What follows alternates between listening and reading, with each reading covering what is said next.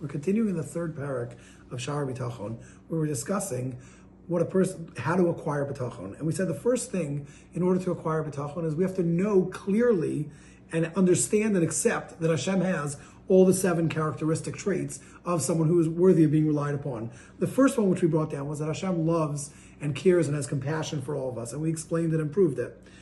Just a quick mashal to explain more, and we ended with saying that even when we love somebody, it's only because of Hashem wanting us to love that person that we actually do. When we do say nice for a person, it's because Hashem put it in our heart to do that.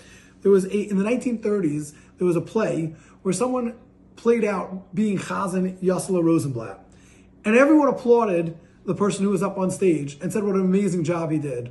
Imagine now if that person who played this decides, wow, I could really be a Chazan. I could be like Yossela Rosenblatt. Obviously, we understand that that doesn't work and that would never happen. This is really truly how life is. We think we're loving the person. We think it's our decision to love that person. Really, that decision is because Hashem put that in our mind. Continues on Rabbeinu Balachi, and he says, the second item that we're going to bring down, which we discussed originally as the fourth, was that Hashem has the knowledge, or the person we rely upon has to have the knowledge of what is truly best for us. Vasheni, ki abore yis'ala lo ye'olmu mimenu afnei to'elas adam. The creator of the world, it is impossible, will not be hidden from him, all the ways to benefit a man. V'adin nosin zeh. And I can tell to you by simple logic and proof. Mipnei shehu echad mimasav. What is man? Man is one of the things that God created. There is no one who knows all the different details of what can fix and break that which he created. Or with struggles and challenges that can occur to it. Or in the different modes of what can cause something to get sick or to be healed. More than the thing that created it.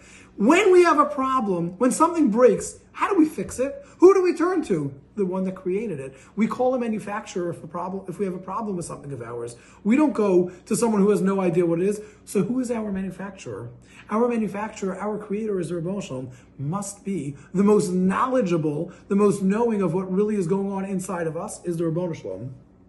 If this is what we do when it comes to things that are made by man, and let's think about what man is, that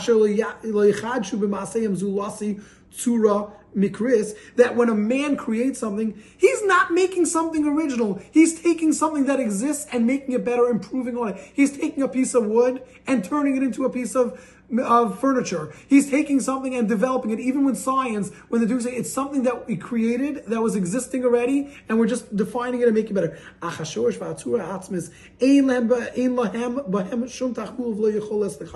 There is nothing that we are making from thin air. Everything that we do is already in existence. What about Hashem? He is the one who created the person. He formed him, he created his nature, and he put him connected them together. That is the one who is the smartest one that knows and understands what's good for him and what's not good for him.